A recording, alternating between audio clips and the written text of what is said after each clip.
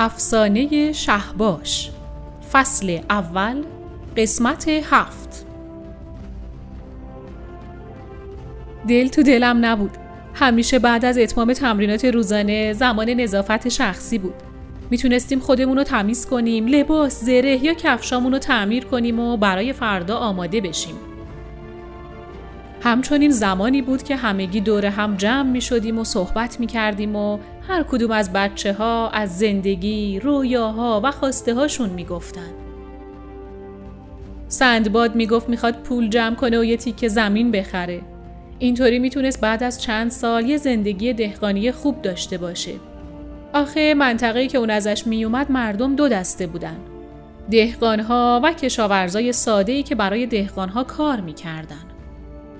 و نگفته پیدا بود که این وسط زندگی بهتر مال کیه. ساراس میگفت که پدرش تاجره و از اونم خواسته که همین شغل رو ادامه بده. اما ساراس دوست داشت تا حد افسر ارشد گارد بالا بیاد تا یه روزی در دوکل به جای پاسابانا حرف اون خریدار داشته باشه. بعد می ایستاد و مثل پاسابانا دستور میداد و کلی میخندیدیم.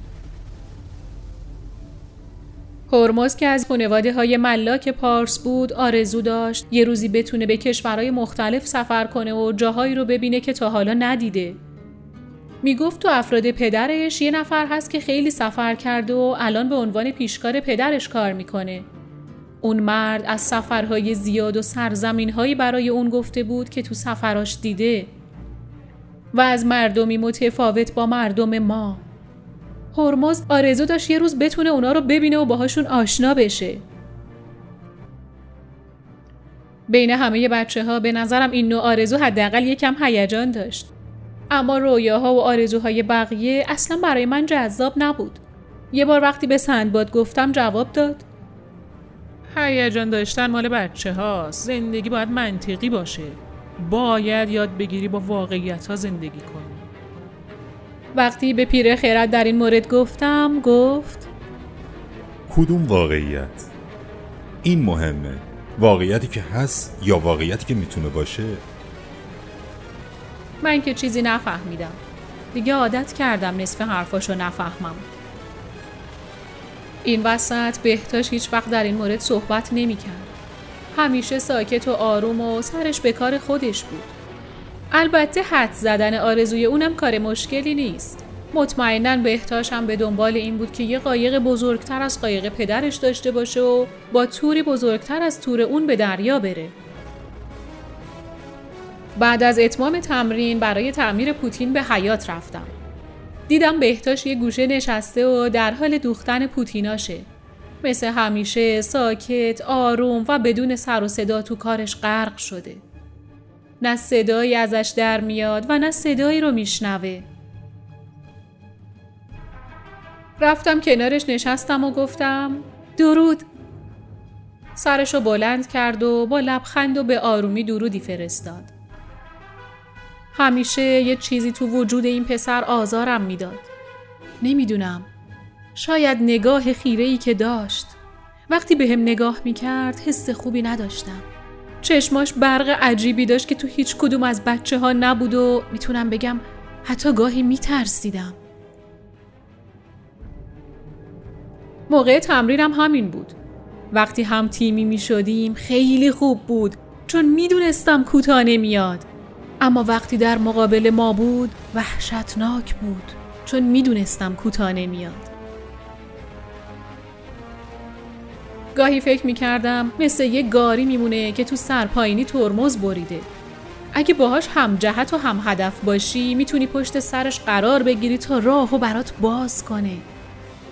چون روبرو شدن باهاش احتمالاً نابودت میکنه. شایدم به همین دلیل همه میخواستن یه جورایی بهش آویزون بشن. البته برای اونم فرقی نداشت. کافی بود حس کنه تو مسیر خودش داره حرکت میکنه. اهمیتی نمیداد پشت سرش قایم بشی یا نه. فقط مهم این بود که منحرفش نکنی. که اگر چنین حسی پیدا میکرد دیگه پشت سرش نبودیم. دقیقاً روبروش ایستاده بودیم. گفتم: اگه کارت با سوزن تموم شده لطفاً به منم بده. بدون کلمه حرف سوزن رو به دستم داد. سوزن‌های بهتاش از استخون کوسه درست شده بود و به همین دلیل خیلی تیز و محکم بود. چه کارهایی که من شاهزاده تو این قلعه مجبور به انجامش نشده بودم. گفتم طرفای شما هم عجب سوزنایی دارن. از سوزنای آهنی ما بهتره. با لبخند گفت اینو خدا ساخته، اونو بنده خدا. معلومه که این بهتره. به شوخی با لگد ضربه بهش زدم و گفتم ادای پیر خردو در نیار. خندید. گفتم راستی تو هیچ وقت نگفتی برنامه‌ت چیه؟ در چه مورد؟ آینده. آخه اکثر افراد برای 5 تا حد اکثر 10 سال میتونن تو گارد بمونن. بعدش با بالا رفتن سن باید برن. حالا یا تا اون موقع اونقدر بالا رفتن که میشن افسر ارشد، یا میرن ارتش، یا دنبال یه زندگی عادی خارج از گارد. تو برنامه‌ت چیه؟ بدون اینکه سرشو از روی پوتین در حال تعمیرش برداره گفت خودت هم هیچ وقت چیزی نگفتی. من که مشخصه میخوام بهترین افسر ارشد گارد نه فقط اینجا بلکه کل کشور بشم. اما تو چی؟ منم یه چیزی تو همین حدود. در حالی که پوتین رو سوراخ میکردم گفتم نه واقعا. آخه پیر میگه اهداف به ما نیروی تحمل آموزشا رو میده. تو میخوای چی کار کنی؟ چرا هیچ وقت کم نمیاری؟ کارش رو رها کرد و به خورشید در حال غروب خیره شد و گفت تو حالا شجره‌نامه پادشاهو تو کتابخونه خوندی؟ آره. پس میدونی پدر بزرگ شاه فعلی این سلسله رو پایه‌گذاری کرده؟ آره. اینو هم میدونی که پدر اون چی کاره بود؟ کشاورز. یه دهقان ساده که تو همین منطقه سرحد نزدیکی اینجا چند جریب زمین داشته. و بعد پسرش بعد از چند سال قحطی پشت سر هم میبینه که دیگه نمیتونه تحمل کنه. وارد کار ارتش میشه تا بتونه خرج پدر و مادرشو بده. و بعد پیشرفت میکنه و بالا میره تا جایی که در نهایت یه سلسله جدید و پادشاه جدید. الان اون چند جریب زمین شده کل این کشور رو بهت قول میدم نه تنها اون پدر و مادر بلکه تمام ایل و تبار اونا دیگه هرگز گرسنگی نکشیدن. اما سمت ما گرسنگی و بی غذایی کشیدن برای مردم عادیه و من باید اینو تغییر بدم. برای انجام این کار هر کاری که لازم باشه میکنم. یه لحظه جا خوردم و گفتم یعنی میخوای پادشاه بشی؟ نه لزوماً، اما اگه برای سیر کردن خانواده‌ام مجبور بشم چرا که نه؟ با ناراحتی گفتم برای پادشاهی باید خون شاهی تو رگات باشه. یعنی اونا خونریزی نمی کنن، نمی خوابن، غذا نمی خورن؟ نه، اینطور نیست. پادشاه و اجدادش فقط کارایی رو کردن که بقیه مردم جرأتشو نداشتن. این یعنی مسیری هست که هر کسی جرأت رفتنشو نداره. اما اگه به اندازه من فلاکت و گرسنگی کشیده باشی، میدونی که ترسی بزرگتر از گرسنه دیدن خانواده نیست. خون به سرم دویده بود. چطور جرأت میکرد؟ داشت از حکومت حرف میزد. این جوونک لاغر و ضعیف از تخت پادشاهی خاندان من صحبت میکرد. میخواستم بلند شم و حالیش کنم اون در حدی نیست که چنین رویایی داشته باشه. اما به پیر خرد قول داده بودم تو هر شرایطی ساکت بمونم و این شرط موندن من تو اردوگاه بود. اگه تو این مدت یه چیزی یاد گرفته باشم این بود که پیر تو این موارد با کسی شوخی نداره. سعی کردم آروم باشم. البته ظاهراً برای این پسره گستاخ اصلا مهم نبود. سوزن رو کنارش گذاشتم و گفتم ممنون. کارت تموم شد؟ الان خیلی خستم. شاید بعداً انجامش دادم. و به سمت خوابگاه رفتم. عجیب بود. معمولاً شبا قبل از اینکه سرم به بالش برسه از خستگی بیهوش می شدم. اما امشب هر کاری می کردم خوابم نمی برد. نمیدونم از این بود که می دیدم یه بچه ماهیگیر به خودش جرأت داده که به حکومت و سلطنتی فکر کنه که متعلق به ماست، یا از این که می دیدم هر کسی تو این دنیا میتونه به مقام و موقعیتی چشم داشته باشه که من قرار بود بهش برسم. این یعنی اصلا قرار نبود کار آسونی باشه. قبلا فکر می کردم خب این جایگاهیه که برای من تعیین شده و من برای گرفتن اون به دنیا اومدم. اما اگه یه نیروی آموزشی و ساده یه گارد به خودش اجازه میده که به رسیدن به این جایگاه فکر کنه، خدا میدونه تو رده‌های بالاتر و نزدیکتر چه کسایی با چه مهارت‌ها، توانایی‌ها و استعدادایی به فکر تخت پادشاهی من بودن. حالا میفهمم وقتی پیر خرد گفت پدرت پادشاه نه تو منظورش چی بود. شاهزاده بودن اصلاً برای پادشاه شدن کافی نبود.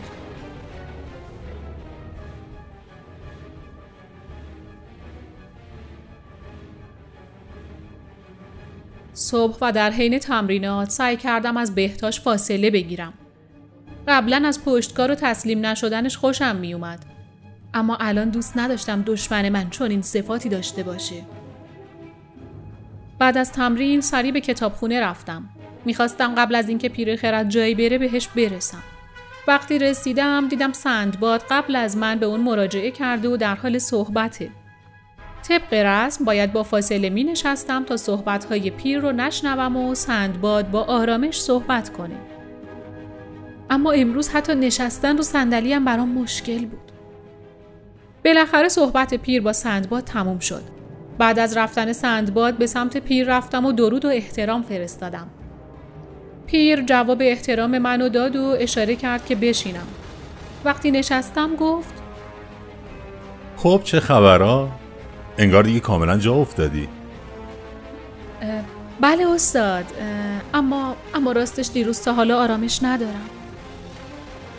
و بعد تمام ماجرای گفتگوی دیروز خودم با بهتاش رو براش تعریف کردم.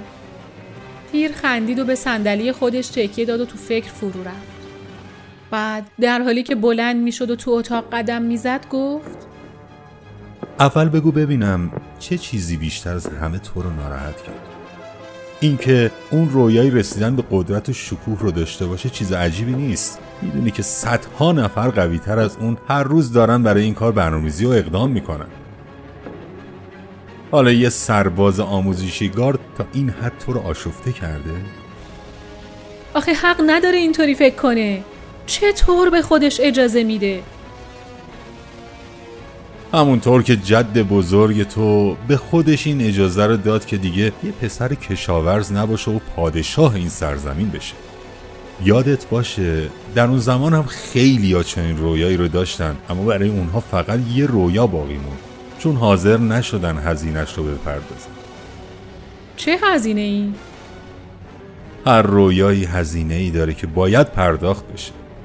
اما زندگی پر از مردمیه که فقط رویا دارن و حاضر نیستن هزینه‌ای بابت این رویا پرداخت کنن. از طرف دیگه گاهی یه نفر به رویای خودش متعهد میشه. میدونی تعهد یعنی چی؟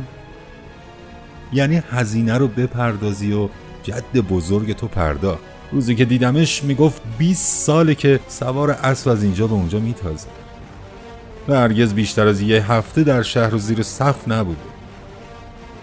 یعنی 7300 روز و شب، 7300 بار که خورشید طلوع کنه و باز غروب کنه.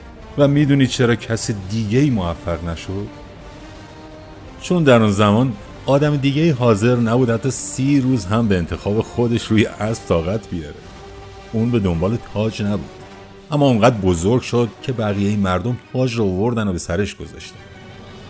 در هر نسل فقط چند نفر از این افراد وجود دارن و میدونی چی جالبه؟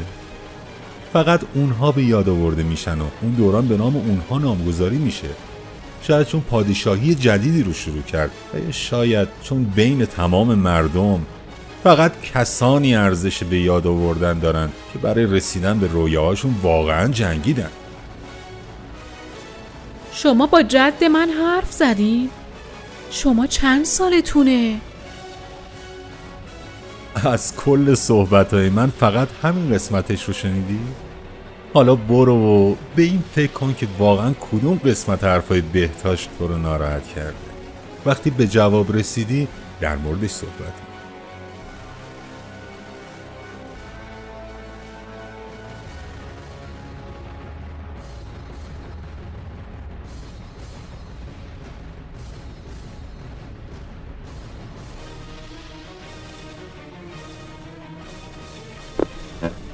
پله ها رو تون تون بالا رفتم. باید به نوک برج شرقی می رسیدم. اینجا جایی بود که شاهینای شکاری نگهداری می شدن. هر چند وقت یک بار نوبت یکی از ما می شد تا رفتار و آموزش پرنده های شکاری رو هم یاد بگیریم. وجود اونا تو لشکر خیلی مهم بود. تو میدون موقع حرکت سپاه به پرواز در می اومدن و در مورد محل وجود آب به لشکر اطلاعات مهمی می دادن. کمینگاه‌های دشمن رو با فریاد اطلاع می‌دادن. همچنین شکارچی‌های خیلی خوبی بودن. و به قول پدرم وقتی هر شب گوشت و میوه خشک بخوری کمی گوشت تازه خیلی دلپذیره. اما گفته میشد که پیر کارای خیلی بیشتری با این شاهینا انجام میده که البته تمام اونا در حد شایعه بود. به پله آخر رسیدم و وارد فضای برج شدم. پشت سر پیر ایستادم و سطل‌های غذای شاهین رو زمین گذاشتم و درود فرستادم. پیر در حالی که یه شاهین رو دستش نگه داشته بود و نوازش می‌کرد گفت: بیا جلو، میخوام یه چیزی بهت نشون بدم. 2 قدم جلو رفتم.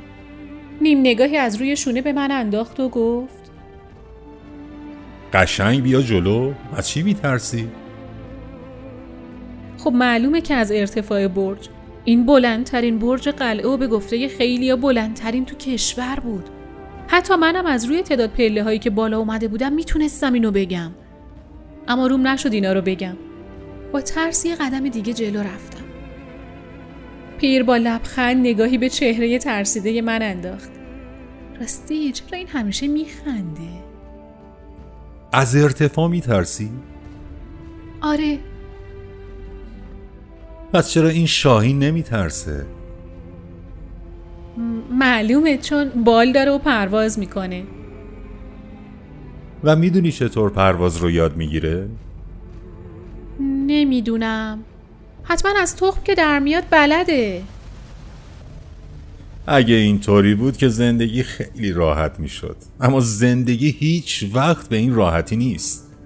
هرچی زودتر این رو یاد بگیری زودتر پیشرفت میکنی. اما هرچی سختی‌ها و ترس‌ها بیشتر باشه شگفتی بعد از اونم بزرگتر و فوق‌العاده تره. یه شاهین بعد از 3 ماه که از تخم بیرون اومد بالهاش اونقدر قوی میشن که بتونه پرواز کنه. پرهاش رشد میکنن و دیگه اون پرنده‌ای بی پر زشت نیست. این زمانیه که پدر و مادرش میفهمن زمان پرواز کردن جوجه اونها فرا رسیده. بعد کاری که میکنن اینه اون رو از توی لونه که معمولا در ارتفاع بالای کوهستانه به بیرون پرتاب میکنن. چی؟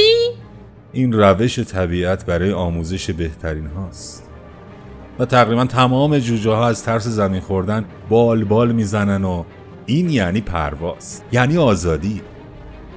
اینطوری که خیلی ترسناکه. بهترین و سریعترین روش آموزش همینه. اگه منتظر بمونن هر جوجه خودش پرواز کردن رو انتخاب کنه این اتفاق هیچ وقت نمیافته. بعد نگاهی به من کرد و خیلی جدی گفت: شانس آوردی که پرواز در برنامه تو نیست، وگرنه الان فرصت خوبی برای آموزش بود.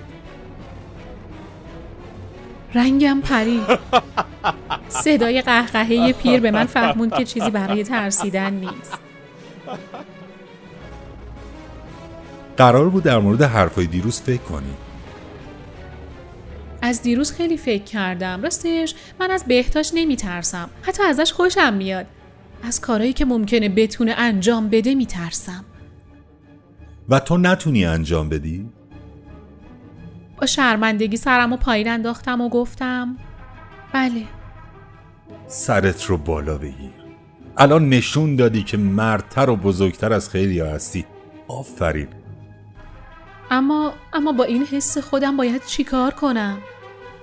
فرض کن بهتاش فنی رو بلده که میتونه تو رو با اون به زمین بزنه. راه چاره چیه؟ خب میتونم دیگه باهاش سرشاخ نشم. این یه راه آسونه. اما اگه هر روز یه بهتاش جدید سر راهت قرار بگیره چی؟ نمیدونم. حتی اگه همون یکی هم باشه باید به زیر دست بهتاش بودن غلبه کنی. یعنی حد اکثر رشد تو میشه یه پله زیر دست بهتاش. میتونی عادت کنی؟ حتی نمیتونستم بهش فکر کنم. گفتم پس باید بدل اون تکنیک رو یاد بگیرم. به قول شما یه پله به نردبون خودم اضافه کنم تا از نردبون بهتاش بلندتر بشه. آفرین. بهتاش پشتکار زیادی داره و این پشتکار تنها زمانی تو رو میترسونه که پشتکار خودت کمتر باشه.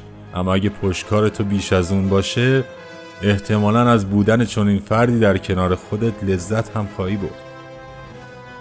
پس هر وقت من از کسی بترسم یا بدم بیاد، یعنی از نداشتن یه چیزی درون خودم ترس و وحشت دارم. و اگه اون نقص رو در درون خودم برطرف کنم دیگه نمیترسم. تو هیچ وقت از فرد نمیترسی. از لحظه‌ای میترسی که مقابل اون فرد تو میدون قرار بگیری و کاری ازت بر نیاد. اما با مهارت مناسب دلیلی برای ترس وجود نداره. اما استاد، چرا بهتاش مثل بقیه فکر نمی‌کنه؟ همه در حد خودشون فکر میکنن، اما بهتاش اینقدر بزرگ فکر میکنه. بقیه به گرمای لونا عادت کردن، اما بهتاش میخواد پرواز کنه.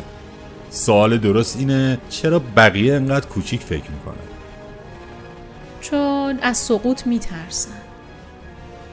افراد عادی میبینن تا باور کنن، اما انسانهای بزرگ باور میکنن تا ببینن.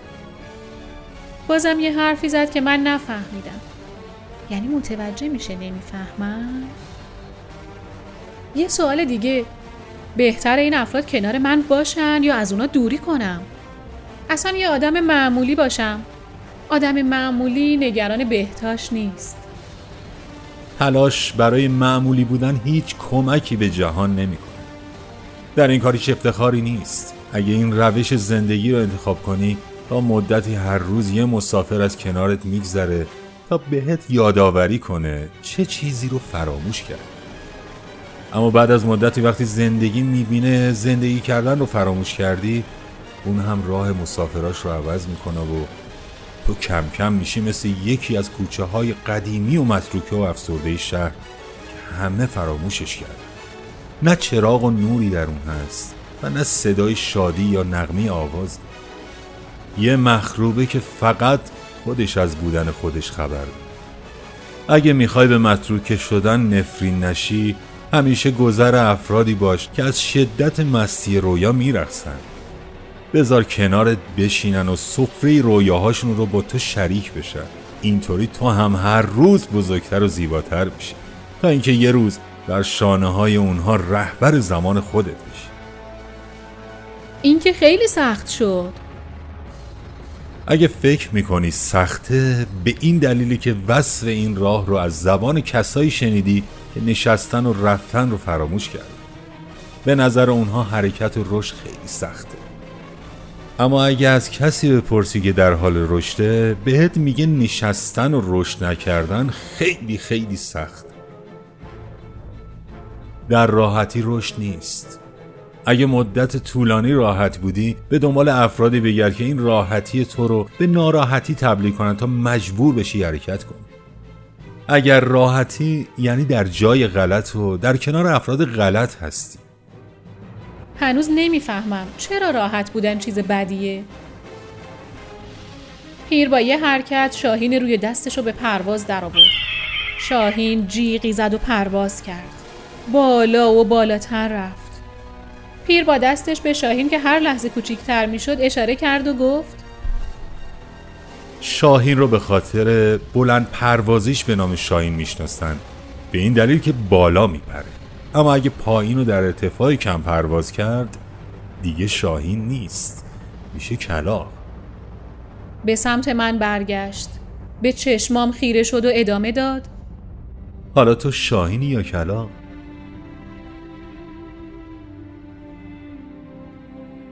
آنچه امروز آموختم. این مهمه، واقعیتی که هست یا واقعیتی که میتونه باشه.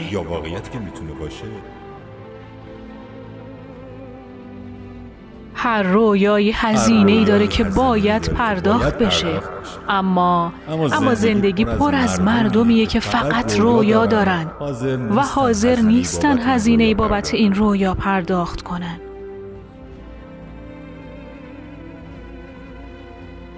فقط کسایی ارزش به یاد آوردن دارن که برای رسیدن به رویاهاشون واقعاً جنگیدن.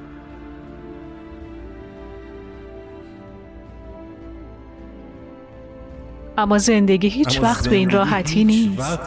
هر چی زودتر اینو یاد بگیری، زودتر پیشرفت میکنی.